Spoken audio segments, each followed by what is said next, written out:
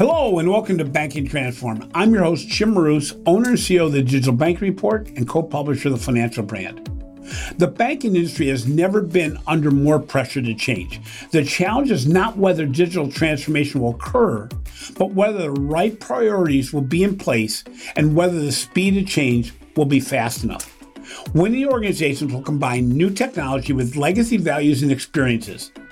They will leverage partners to create innovations at the speed and scale of digital and will embrace a new challenger mindset. We are so fortunate to have Lita Glyptis, Chief Client Officer at 10X Banking, on today's show.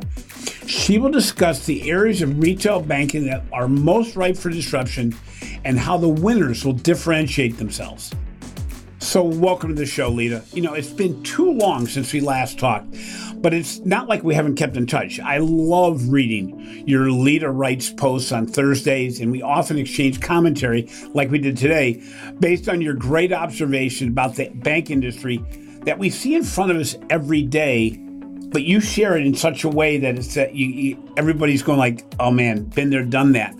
It's interesting how our paths are somewhat similar in that we both are recovering bankers. I love that comment you say, and we're both long-term residents of the banking ecosystem. For me, it's my entire career. I've been in banking since I left university, and I've been on one side or the other of the desk or writing about it my entire career. But before we start, can you share a little bit with our audience as to who Lita is and what you're doing right now? Absolutely. And first of all, thank you so much for having me. And thank you for your kind words. It's always nice to hear praise. It's particularly nice when it comes from some people. So I definitely cherish the fact that you read and engage and comment. I am an accidental banker, I'd like to think. So I am, similar to you, ended up in banking pretty soon after university, but entirely accidentally. I'm a political scientist by background, and I sort of fell into banking and realized I was good at it, which was quite depressing for me because I was quite a firebrand, and this was not what I thought I'd be good at. But also I got extremely emotionally invested in a journey that I was lucky enough and old enough, depending on how you look at it, to catch from the very beginning. Because the last 15, 20 years have been absolutely spectacular for our industry in terms of transformation of systems, culture, technology. And in fact, it has been technology that's been sort of setting the pace and instigating. But as you know and speak to and write very often yourself, it's the humans that get in the way. So I spent most of my career on the more traditional side of banking. I've worked for some giant institutions, including BNY Mellon. I started in IT and operations, which is a great school if you want to understand how everything works, and then moved to client-facing technology and innovation roles. I spent some time in the Middle East as the Chief Innovation Officer of Qatar National Bank, which was an amazing experience, and then came back to the UK and moved on to the other side. And I've been working in the cloud native core banking system world. So essentially building software for banks. I'm with 10X Banking at the moment doing exactly that. So we're collaborating with banks like Chase UK and Westpac in Australia, building systems that are turtles all the way down, actually truly digital capabilities that can help scale alongside a bank's ambitions. But as you say, I've been on both sides of the divide, and a lot of the journey is quite frustrating.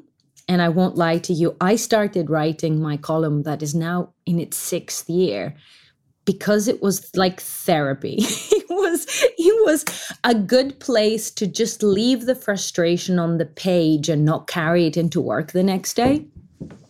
And it brought me to an incredible community, including you, of, as you say, like-minded people who read it and go, yep. And you're thinking, I'm neither crazy nor alone. We all see it this way. And by giving it a name and describing what we see, and the insanity of some of it, it actually makes it a little bit easier to address. So it's been a hell of a journey. Yeah, it's interesting. I refer to my early banking days as a teller, as a management trainee, as a loan officer, and all that. almost daily in some way remembering what that was like, remembering that at the end of the day as a teller, it didn't matter how good a person you were and how good you were with customers. If you didn't balance, your job was at risk. Right. They talked about selling, but if you didn't sell, you weren't in trouble as much as you were if you didn't balance the books every night. And what's interesting is today's article, for instance, you talk about a legacy banker that all of a sudden your bank doesn't recognize that you exist anymore, at least for one of your accounts. I'm alive. And that your legacy banker helps her dissect that as much as he can on your behalf. Now, it's not like your legacy bank isn't working really hard at digital transformation. It isn't that things aren't always changing. In fact, sometimes that creates its own problem. Why is it that as banks continue to try to advance, they get it wrong or they make missteps so often? It's such a good question and such a big question. And I could give any of 100 answers and they would be partially true. I think there are 3 factors that are independently true and all get in the way of this journey. And one is that legacy banks spent a very long part of this transformation period of the last 15 years believing incorrectly that they're in charge of what happens and when it happens. And I know that you were one of the lone voices advising that that is not the case back then. But the reality is the legacy banks of all sizes had gotten accustomed to being in command. And they were used to using technology, from ATMs to algo trading. Using technology to forward your business was something banks were extremely comfortable with. What they were not used to was rapid change in the economy that would dictate what they needed to do and at what pace. And I think a lot of time was squandered believing that they were more in control of the process than they actually were. So everyone is on the back foot. I think that's one thing. The second thing is that there is so much. The estate is so big and so complex that once transformation starts, and as you rightly point out, a lot of money, human capital, creativity is being spent on this transformation. But where do you begin? You begin where it's most visible. I wrote a piece a couple of years ago called I want my bling where I can see it. You have the spend where it's most visible, either by consumers or by investors or by the street. Then you go where you have the highest things at stake, where you have instability, poor performance, high yield, which means that all of the things that are tricky are being left lagging even more behind. But the things that are tricky could be whole segments like the elderly, who are historically unprofitable for banks, and they're being left behind like crazy. Bank accounts in exotic currencies, as we like to call them. So entire populations that are just stuck at the back of the queue at no fault of their own, exactly because the squandering of time at the beginning and the hugeness of the estate means that by the time we get to whatever system and whatever priority, blah, blah, blah, another 10 years have gone by. And then the third piece is we have terrible habits as an industry. A lot of really bad habits, and a lot of what I tend to write about. In fact, I'm trying to compile all of my leader rights ideas in a book at the moment, and it's that would be so cool. Yeah, exactly. I'll be back here when that's done. But I am trying to pull all the ideas together and not pull the pieces, but distill it down to, if we are the thing that gets in the way, what is it about the way we operate? And I think the biggest, and I'd love your thoughts on this, I think the biggest challenge banking has that really helps answer the question you asked me is that we have this cult of busyness, and everyone's day is chopped up in half-hour increments that add up to a 14-hour day. It's not designed for creativity. It's not designed for complex thinking. It's not designed for tackling big questions, and it really decimates both your attention span and your patience. So add those together and it's awful. Yeah, we're so used to doing things the way we've always done them. It's human nature. It's not something that is just a banker's mentality. The reality is, though, as we try to catch up, What many banks are trying to do is do what they did before faster, or add things to the mix. And the reality is you really have to rethink it from the core. And, that's what your company does. When you look at cloud computing, if an organization simply took everything they have today and put it on the cloud as it is today, it does not make the institution better. It simply possibly makes it faster. It possibly does other things, but it's probably going to mess things up. And I think, we're also hindered by legacy banking leadership. And it's not always that bad, but, I look at my bank, I look at when I was in the banking world, the people in leadership were the guys that the white guys that played golf together on a Monday night, went through the whole system together, and the good old boy network. And I don't mean that harshly, but the reality is it's still the case today. The challenge is they've done well. Yes. Success does not create change. And so when nothing seems broken, it's hard to see how broken things are.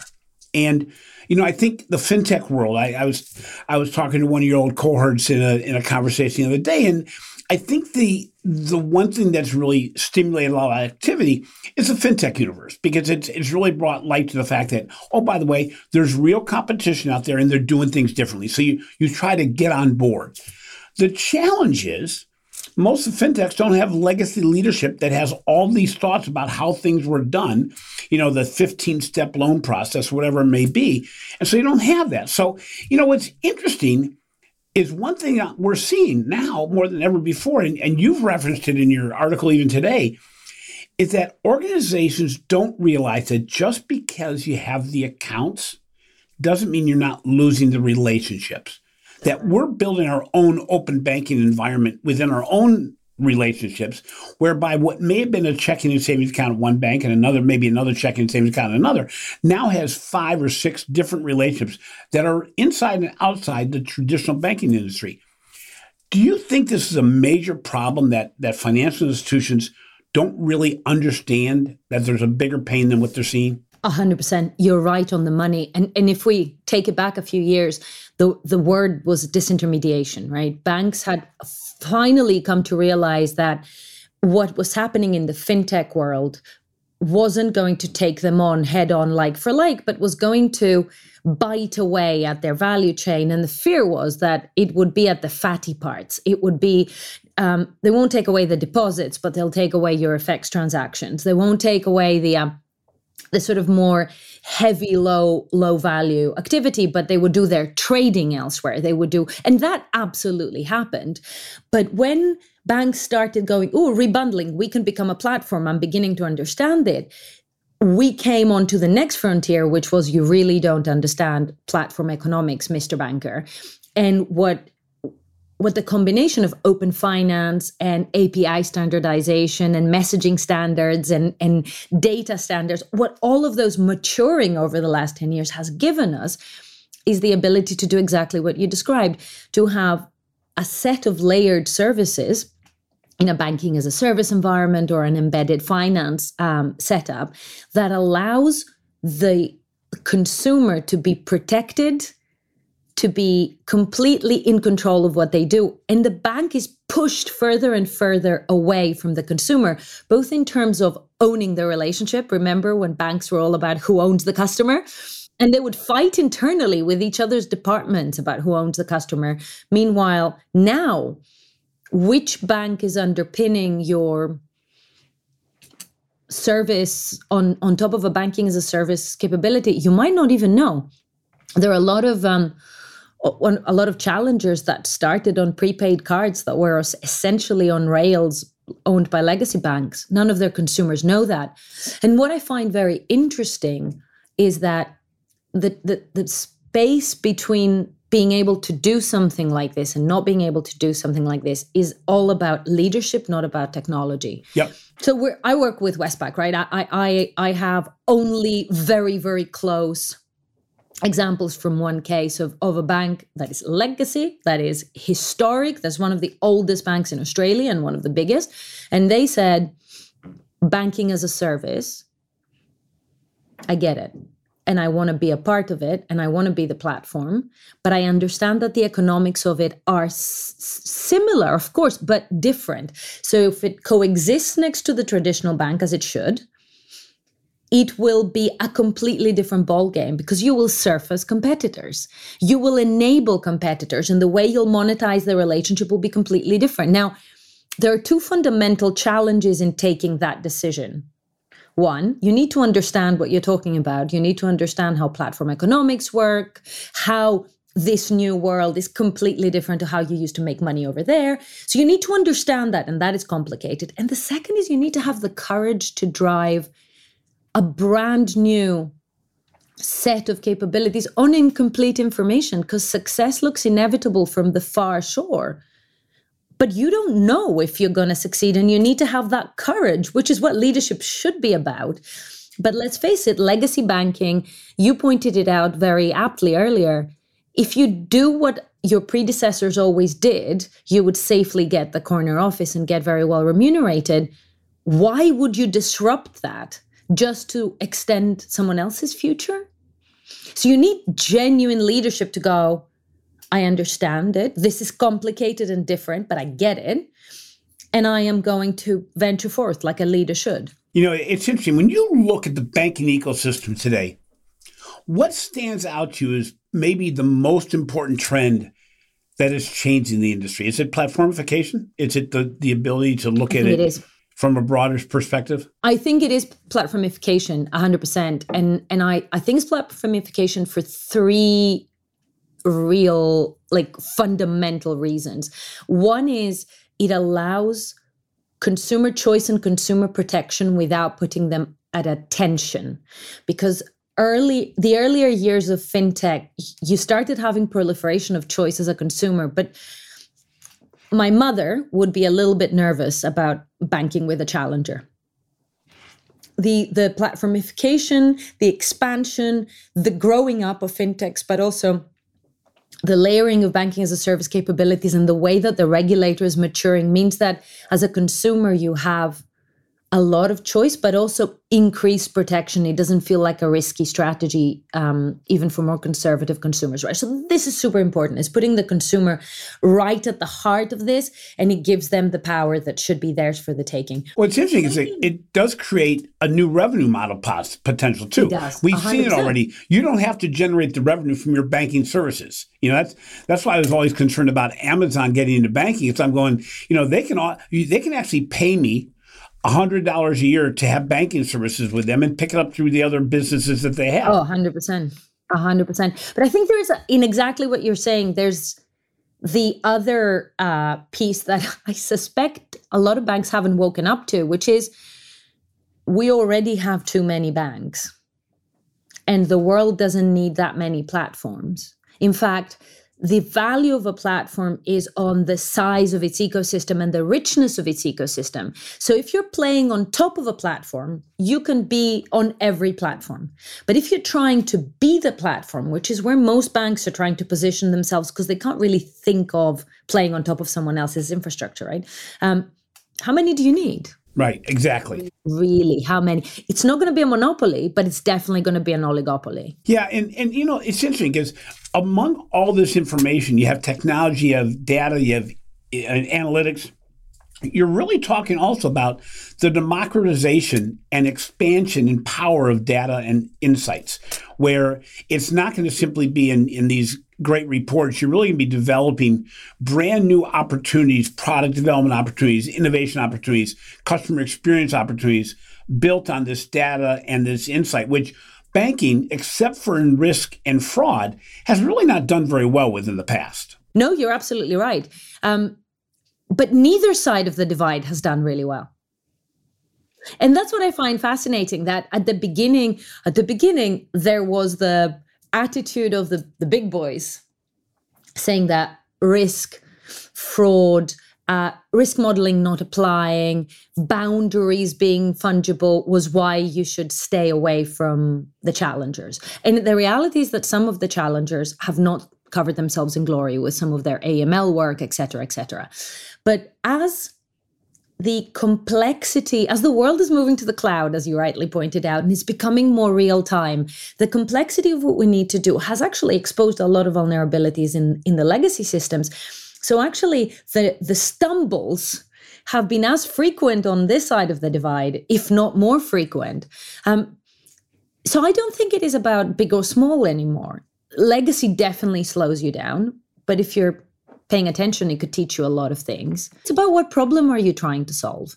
The fact that you were here at a certain time and with a given size doesn't actually guarantee your right to continue to exist in the same space and with the same size. So what are you here for? And how quickly can you solve for it? I at the very beginning of the pandemic in January of 2020, I was lucky enough to be able to visit Tencent and going into their tech room and seeing 4 parallel clouds running at the same time where they're testing things.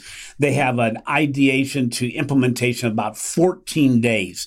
They have the ability to test things in an immediate environment where there's parallel clouds where you can test it with a real marketplace to see how it works, and the willingness of the management to say, if we're wrong, we can back off. So it really gets to the speed and incrementalization of ideas. So as you said, if you find something wrong, can you fix it quickly and easily, as opposed to putting it into a planning process that would take a year to get done? I talk to people now about the fact that speed of implementation and speed of innovation is so vastly more important now than ever is going to be and ever will be again, because you have a situation where the consumer and the financial institution itself, you fall further and further behind if you overthink a process.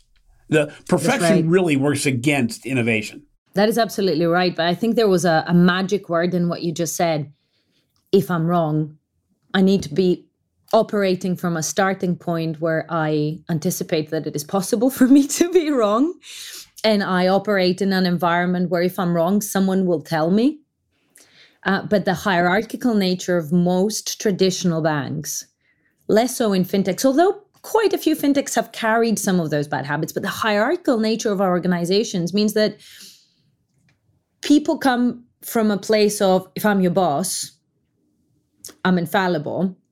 And the culture of surfacing these challenges and admitting you're wrong in a timely manner is not there. And you see a lot of people who, spend a lot of time defending a mistake because they spend a lot of time making it. And what you pointed out there is the absolute crux of it. Going into a situation, being prepared to be wrong, learn from it, and pivot.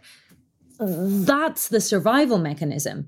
Because if you're resisting that possibility, then you're going to spend valuable time trying to believe or persuade yourself that you're actually right when you're not. Yeah, it's funny you bring this up, and I wrote about it this week, in fact, a concept that I had never heard of before, but loved it when I heard it. It was called the pre-mortem step, which was getting the planning company together, or the planning committee together, and saying, let's assume that this project fails immediately, right up front. Now, why would it have failed? Tell me why it would fail. What could stop us? I do this exercise with my teams whenever we prepare anything for clients, right? Because I have a client-facing role. And the first question is, why would they say no? So it's not as profound as what you've just said, and I'm going to start doing the pre-mortem, but it is a similar mindset of let's start backwards from what might we have missed? Have we walked a mile in their shoes? So the first one is always, why might they say no? Without fail, you find something to add or reflect on. And the second one is, what are our red lines? Where are we not going to go? Either because we don't want to or because we can't. Yeah.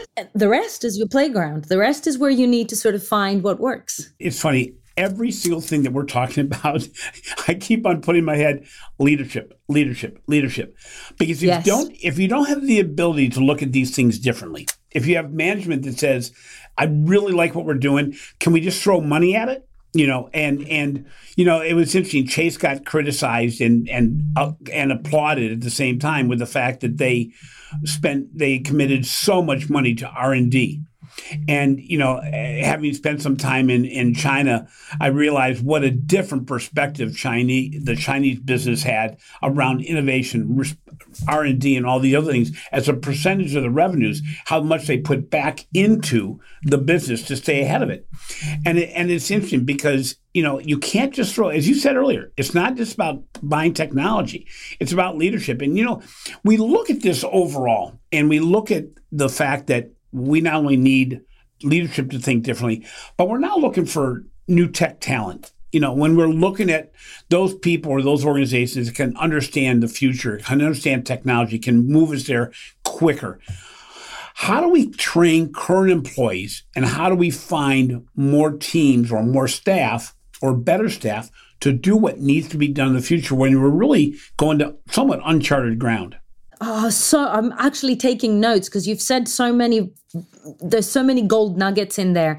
So let me start by saying that the observation you make about R&D is very valuable. And one of the big alarm bells of our time is that the balance that banks have tried to strike in innovation, of trying to do new things, create new things, but always tie them to the bottom line, is a losing battle. Because unless you go into full-on R&D, where you don't know what you're going to find, and where you might actually fail at the thing you're doing and discover something else along the way, you're not doing R&D. And I think we need to be honest about the fact that banks are so far behind the rest of the economy right now that they should leave innovation to others and actually apply what is true in the rest of the economy to their own estate. So it shouldn't be about innovation. It should be about adaptation of technology here and now to catch up with the economy, right? So in that way, the talent question becomes even more valuable because you have thousands, hundreds of thousands of people working across traditional banks whose skill sets will become redundant at an alarming rate.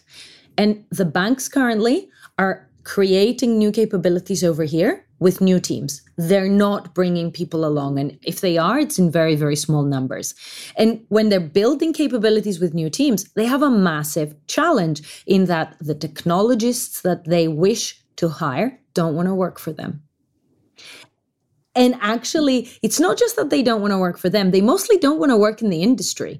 I mean, even on the sexier end of the spectrum inside a fintech, the engineers have a choice to work in gaming or in financial services. There are options, and it's a learning curve to realize that you're not actually the hottest prospect like you might be for the sort of yuppies that were finishing school a few decades ago. So what do you need to do to make what you offer appealing? Two things that banks are not very good at. One, allow for the problem that they're solving to sift into the job description. Come help us solve one of the biggest problems humanity is facing. Come help us build a system that can scale to serve 5 billion customers at low cost so nobody's excluded. The engineers will be interested in that, but then they will be expecting you to manage them in a way that's respectful and inclusive and not treating them like this sort of tiny little cog in a wheel. So culture, to your point, is how you attract the talent you need. You think about the problem you're solving, which most banks haven't done, articulate it in a way that will make talented people go, yes, I want to be a part of that, and then manage them with respect. Big transition. And then you look inwards into your own team. How do you upskill the people you have? You look for teachability.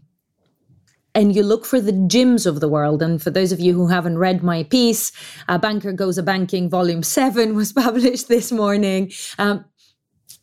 Jim is my relationship manager in my legacy bank. And our Jim here mentioned that he just found a way to solve the problem. He focused on his customer, me. He focused on understanding the dysfunctions of his own organization. And without breaking a single rule, helped me navigate. Find Jim. Find Jim, because you will have hundreds of Jims in a legacy bank. You probably have no idea who they are if you sit in your C-suite. So work your way down your trusted lieutenants in the organization and find Jim, because Jim is adaptable. He's a problem solver. He knows what's important, and he'll be teachable, and away you go. I know that your response can be somewhat biased in this, but how important is it for organizations of all sizes to partner with those solution providers that can provide them speed, efficiency, and experience in getting the job done rather than trying to build it from within? You are right. I am biased. But I'm biased because I had a strong opinion before I took this job. And I think it's extremely important to go back to basics. What am I here to do? What's my purpose? And what's my value add to this purpose? Everything else is a utility, and you should buy it or partner. So I firmly believe that the value of what we do, for instance, as 10X, is we create the absolute best in class utility for someone who wants to have truly creatively unique digital capabilities on top. And the fact that I know what my niche is, and that's why it is not a competitive advantage, between banks, but it's a hygiene factor. You want to scale and bring truly digital, but robust and secure services to the market. You need your plumbing to be solid, but you don't need to build it yourself. So I think it goes back to that question we were having earlier. Leadership that knows their purpose and know where their uniqueness is means that, okay, everything that is unique to your purpose needs to be yours. Everything else is all about what you were saying earlier, speed. Yeah. Buy it or partner. They're all intertwined. And they're all intertwined. And oh, by the way, people are succeeding at this. It's not everybody's failing. And you brought it up earlier, just because it's a fintech doesn't mean you have this answer right, because you may have the technology stack, you may have the insights right, but you may not understand banking. It's a yin and yang situation. We have to solve for both. That's absolutely right. We'd like to thank our sponsor, Microsoft. See how Microsoft can help unlock new opportunities at speed and scale through innovative business processes, delivering differentiated customer experiences across channels, innovating new products and services, and redefining new ways of thinking. Find out more at Microsoft.com/financial services. So, Lita, the concept of digital transformation is still relatively undefined, in some cases misdefined, for many organizations. How can an organization get prepared for the future? But more importantly, even though they may think they have started, where do they need to start? Such potent questions. You'd think you're looking at this and going, oh my God, what are you guys doing? Digital transformation, as you rightly point out, has been a catch-all term and is usually a department inside a bank, and they do projects. And that, by definition, is the wrong place to start. So if we pause that, not because there isn't good work going on, but because it's good work that could be chasing its tail for a really long time, the fundamental question that every bank needs to ask itself is, to what end am I doing all of this? The beginning of the digital transformation journey 15, 20 years ago was about shopping, working out which new ideas, which new technologies, which new business models might be appealing to the bank. The reality today is that we operate in a fully digital economy and increasingly in fully digital societies where our interaction with the state, with our own assets as a citizen are becoming increasingly digital. What does that mean?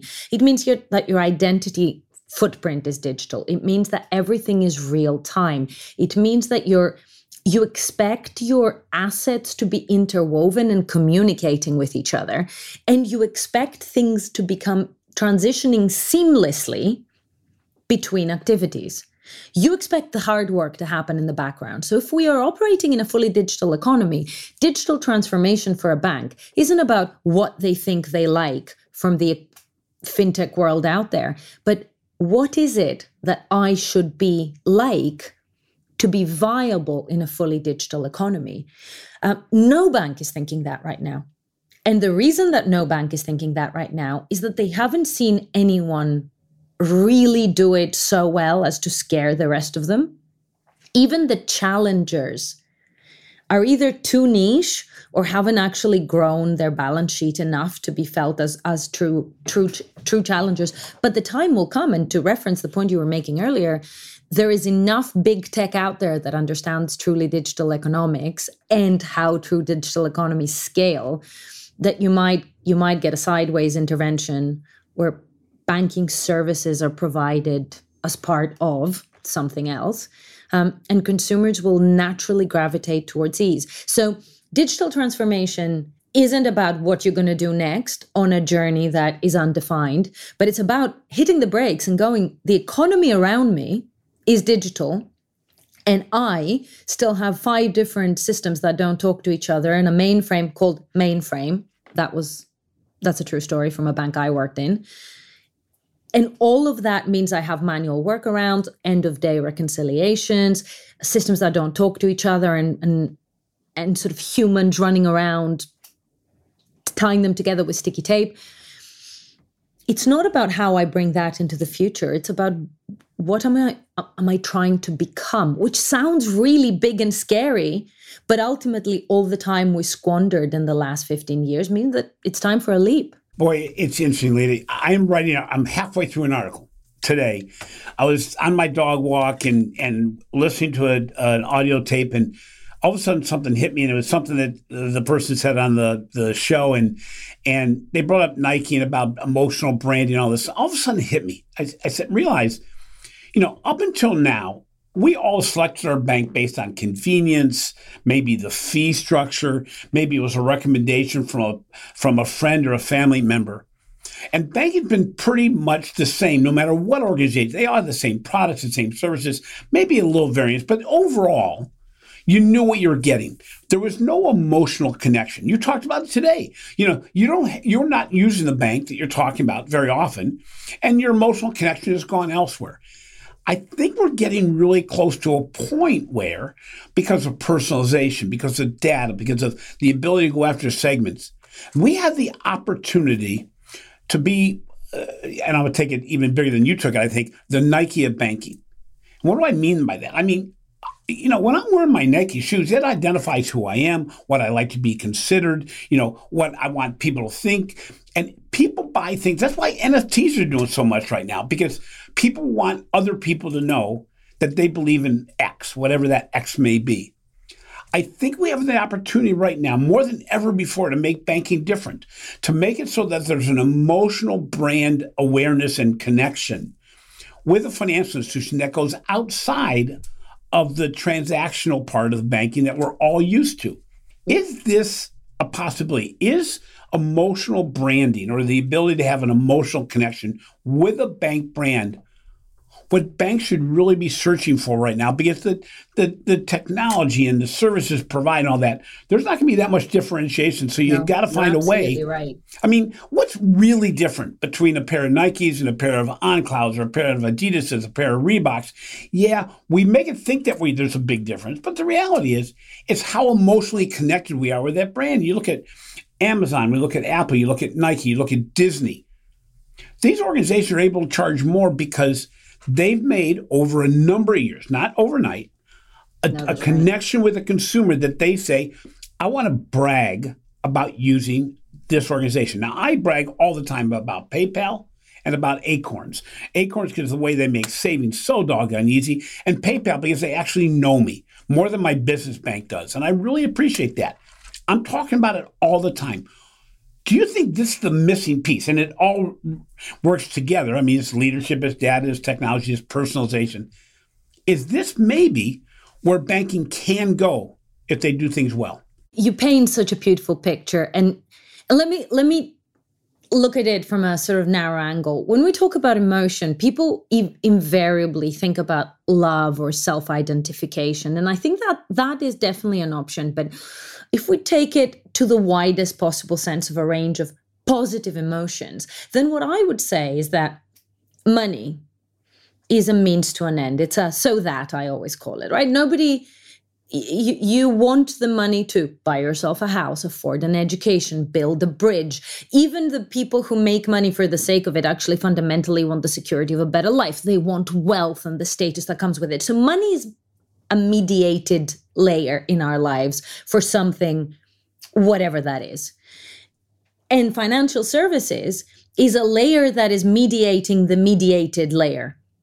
So it's a set of activities that are in the way of you and the thing, be it life, government infrastructure, commerce. So we are so that business. You engage with a loan so that you can build a house. You credit, well, so that.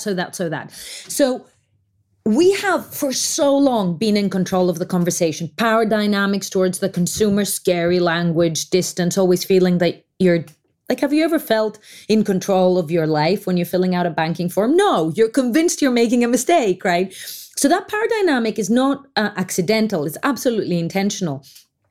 And as digital capabilities are coming in and they're softer and they're more human-centric, that is becoming more and more and more jarring. Banks need to look at themselves and go, I'm either of service or I'm just in the way.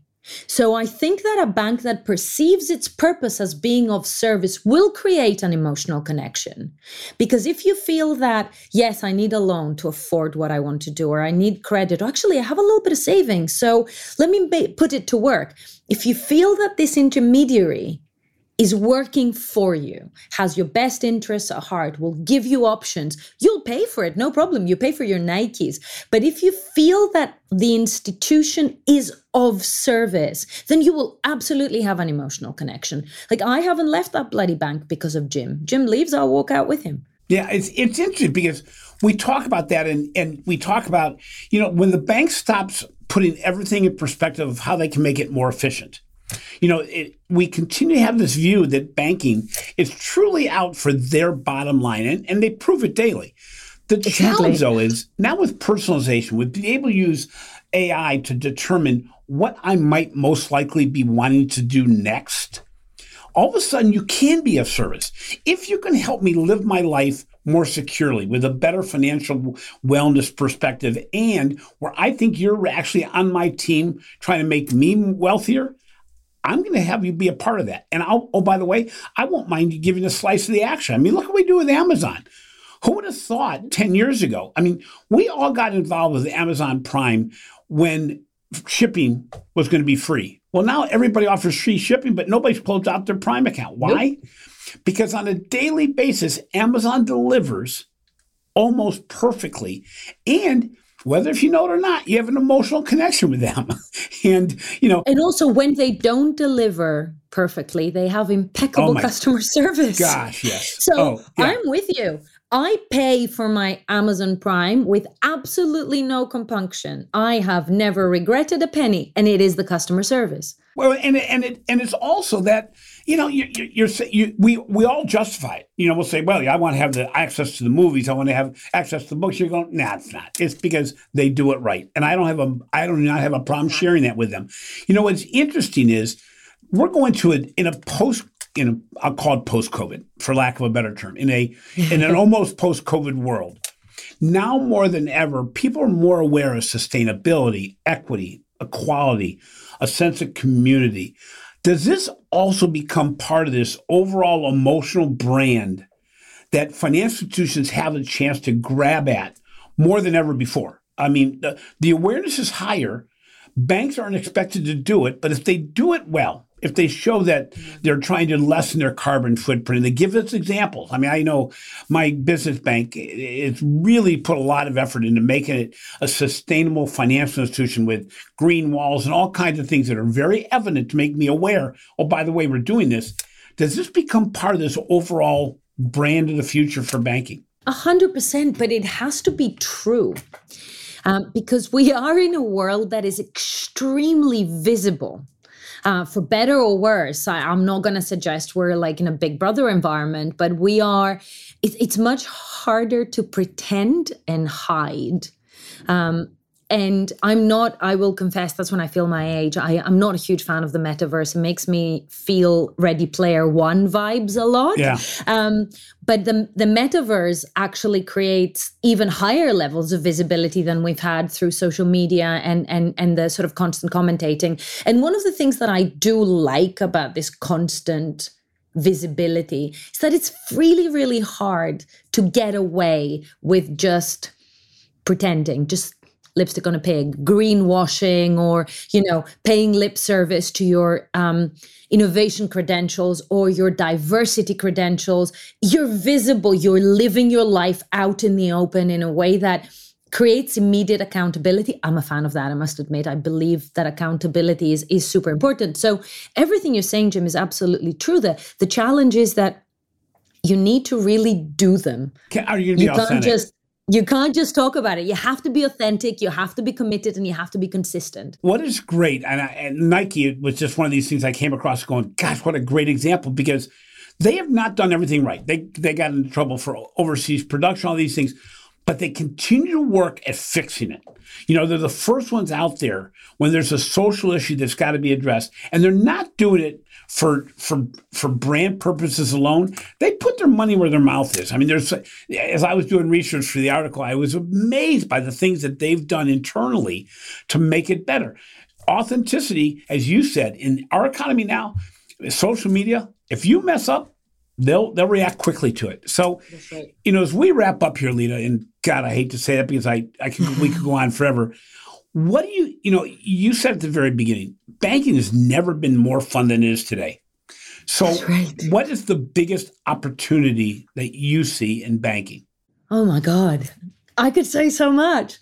I think the biggest opportunity for the banks themselves is to be purposeful and profitable at the same time. There's this misleading and completely erroneous belief that you can either do good or do well. And banks have historically have loss-making social responsibility initiatives over here and other stuff over there. And it's still happening. I'm hoping we're coming to the end of this, but the way our technology operates at the moment, the awareness, the information we have, it presents us with choices. You can't have your cake and eat it. But the sort of duality of doing good and doing well isn't there. Now, we need to see the purposeful leadership we've been talking about, but there's absolutely no reason why you can't be hugely profitable and purposeful. In that context, I think banking will reemerge as a very attractive career for the brightest and the best. It was a very attractive career because it was so lucrative for a very long time. Then it stopped being particularly lucrative. You could do it for life. Yes. Honestly, I came out of university with the thought that banking's the best because I can have my whole career doing different things, and go up all the things we laugh at now. I can go up the ladder if I do well, and if I paint the picture correctly. It lasted 5 years at the bank I started with, and they did nothing wrong. It's just that I was growing at a different pace than they were providing. And all of a sudden you go, geez, I wasn't thinking I'd ever change my job, and I'm going to change. I'm staying in the career. I'm not going to leave the career, but I'm going to, it's interesting. 100%. Yeah. 100%. And what's the biggest risk? The most limiting factor the biggest risk is humans make these decisions, right? And the most limiting factor in every human, and we all have it, is that no matter how insecure someone might be, it's next to impossible to imagine the world without you. And if you're in a big office, okay, we're all home now, but the fundamentals of a big office, the solidity of the balance sheet and the footprint, it feels impossible to imagine a world without all of this. So even though we talk about transformation in such a radical way and everyone nods, when they go back to work, the reality of the environment around them, the view from their desk, as I call it, is so solid that they fall into incremental shifts from where they stand, not starting backwards from there they're going to. And that is the biggest danger. It's how we've squandered so much time and creative energy in the last 15 years. There is not much time. The future can and will happen without you. The view from your desk is very real today, but so was Carthage before it was burnt down. And I'm not saying anyone is going to burn the banking district down, but it's not as binding as its solidity would lead us to believe. And I think that is absolutely the biggest risk. And we've seen it play out already. This belief that we have time and we have the choice, and therefore we'll do things at our own pace. It's just the worst choice. And it's constantly being made and remade. Well, it's challenging because, as bankers, we're taught from the day we walk in the door, the first day of the job, risk avoidance as opposed to risk management. And Leah and my team know I've used the story a couple of times in the last couple of weeks, but the whole concept of a ropes course, if you don't let go of that first rope on your first attempt to grab the second rope, it gets further away. It doesn't get closer, and it gets more and more difficult. So if you're fearful of letting go and going to the next rope, the reality is it's going to be more challenging the next time. And the worst case is you end up in a parallel position to the other rope and you realize there is no way in hell I'm ever going to be able to get to that next rope. And, it is not fun. Change is not fun. It's fun talking to you because I know that that fear of change and that fear of failure is so outside your realm of consciousness right now. And it's something we try our hardest to teach everybody on the podcast and the writing and everything. Guys, I'm going to use a Nike. Just do it, because the fear of failure is going to be your failure, as opposed to the ability to have success. I'm going to tell you a little story, which may be completely misinterpreted on my part, but I used to work in the same building as Bear Stearns before. Boys and girls, Bear Stearns used to be a very big institution. They don't exist anymore. So I was in the same building as Bear Stearns.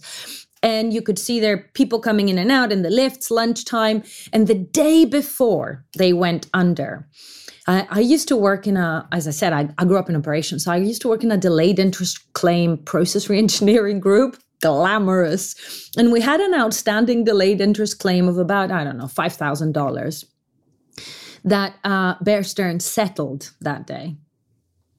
Overnight, they went out of business. I don't believe the person who settled the claim wouldn't have laughed in your face if you said to them, tomorrow you won't be coming to work because Bear Stearns won't exist. And it was hours away from collapse. And we didn't know. I mean, maybe someone higher up in the food chain than me did, but it's real and it's possible. And these guys completely collapsed under the weight of the financial crisis, but becoming obsolete, becoming irrelevant by losing all the valuable pieces of your value chain and being left with maintaining expensive, cumbersome, and loss-making components, that is also a painful way to go. And it is possible. And these guys who settled the delayed interest claim had no idea that what they were doing was kind of making the last payment before locking the door. And now more than ever, that can happen faster than ever before, because the ability for a customer to close an account and open another one is instantaneous. It is, I look at Wells Fargo 4 years ago when they had the debacle with the sales thing. If that happened today, the reaction would be even more radical, because people could quickly make the decision, I don't want to be associated with that organization. And they had to recover. And oh, by the way, the recovery is quick. The recovery was quicker than it ever would have been possibly before as well. So, Leah, thank you so much. Before we get off the air, can you tell people again how they can find Leader Writes? Leader Writes is available on FinTech Futures every Thursday. There's also a back catalog if you have a very rainy Sunday afternoon with nothing to do. I can be found at Lida Glyptis on Twitter and exactly the same on LinkedIn. Lida, it is always a pleasure. I love getting together with you. I always come away saying I have so much more to learn. But thank you so much for your time today. Thank you for having me. Thanks for listening to Banking Transform. Raised a top 5 banking podcast and winner of 3 international awards for podcast excellence. If you enjoy what we're doing, please take a little bit of time to show some love in the form of a review. It helps us continue to get guests like we have today. Finally, be sure to catch my recent articles on the financial brand and download some of our reports on the Digital Banking Report. This has been a production of Evergreen Podcasts. A special thank you to our producer, Leah Longbreak, audio engineer, Sean Roll Hoffman, and video producer, Will Pritz. I'm your host, Jim Marous. Until next time, remember, we cannot become what we want by remaining what we are.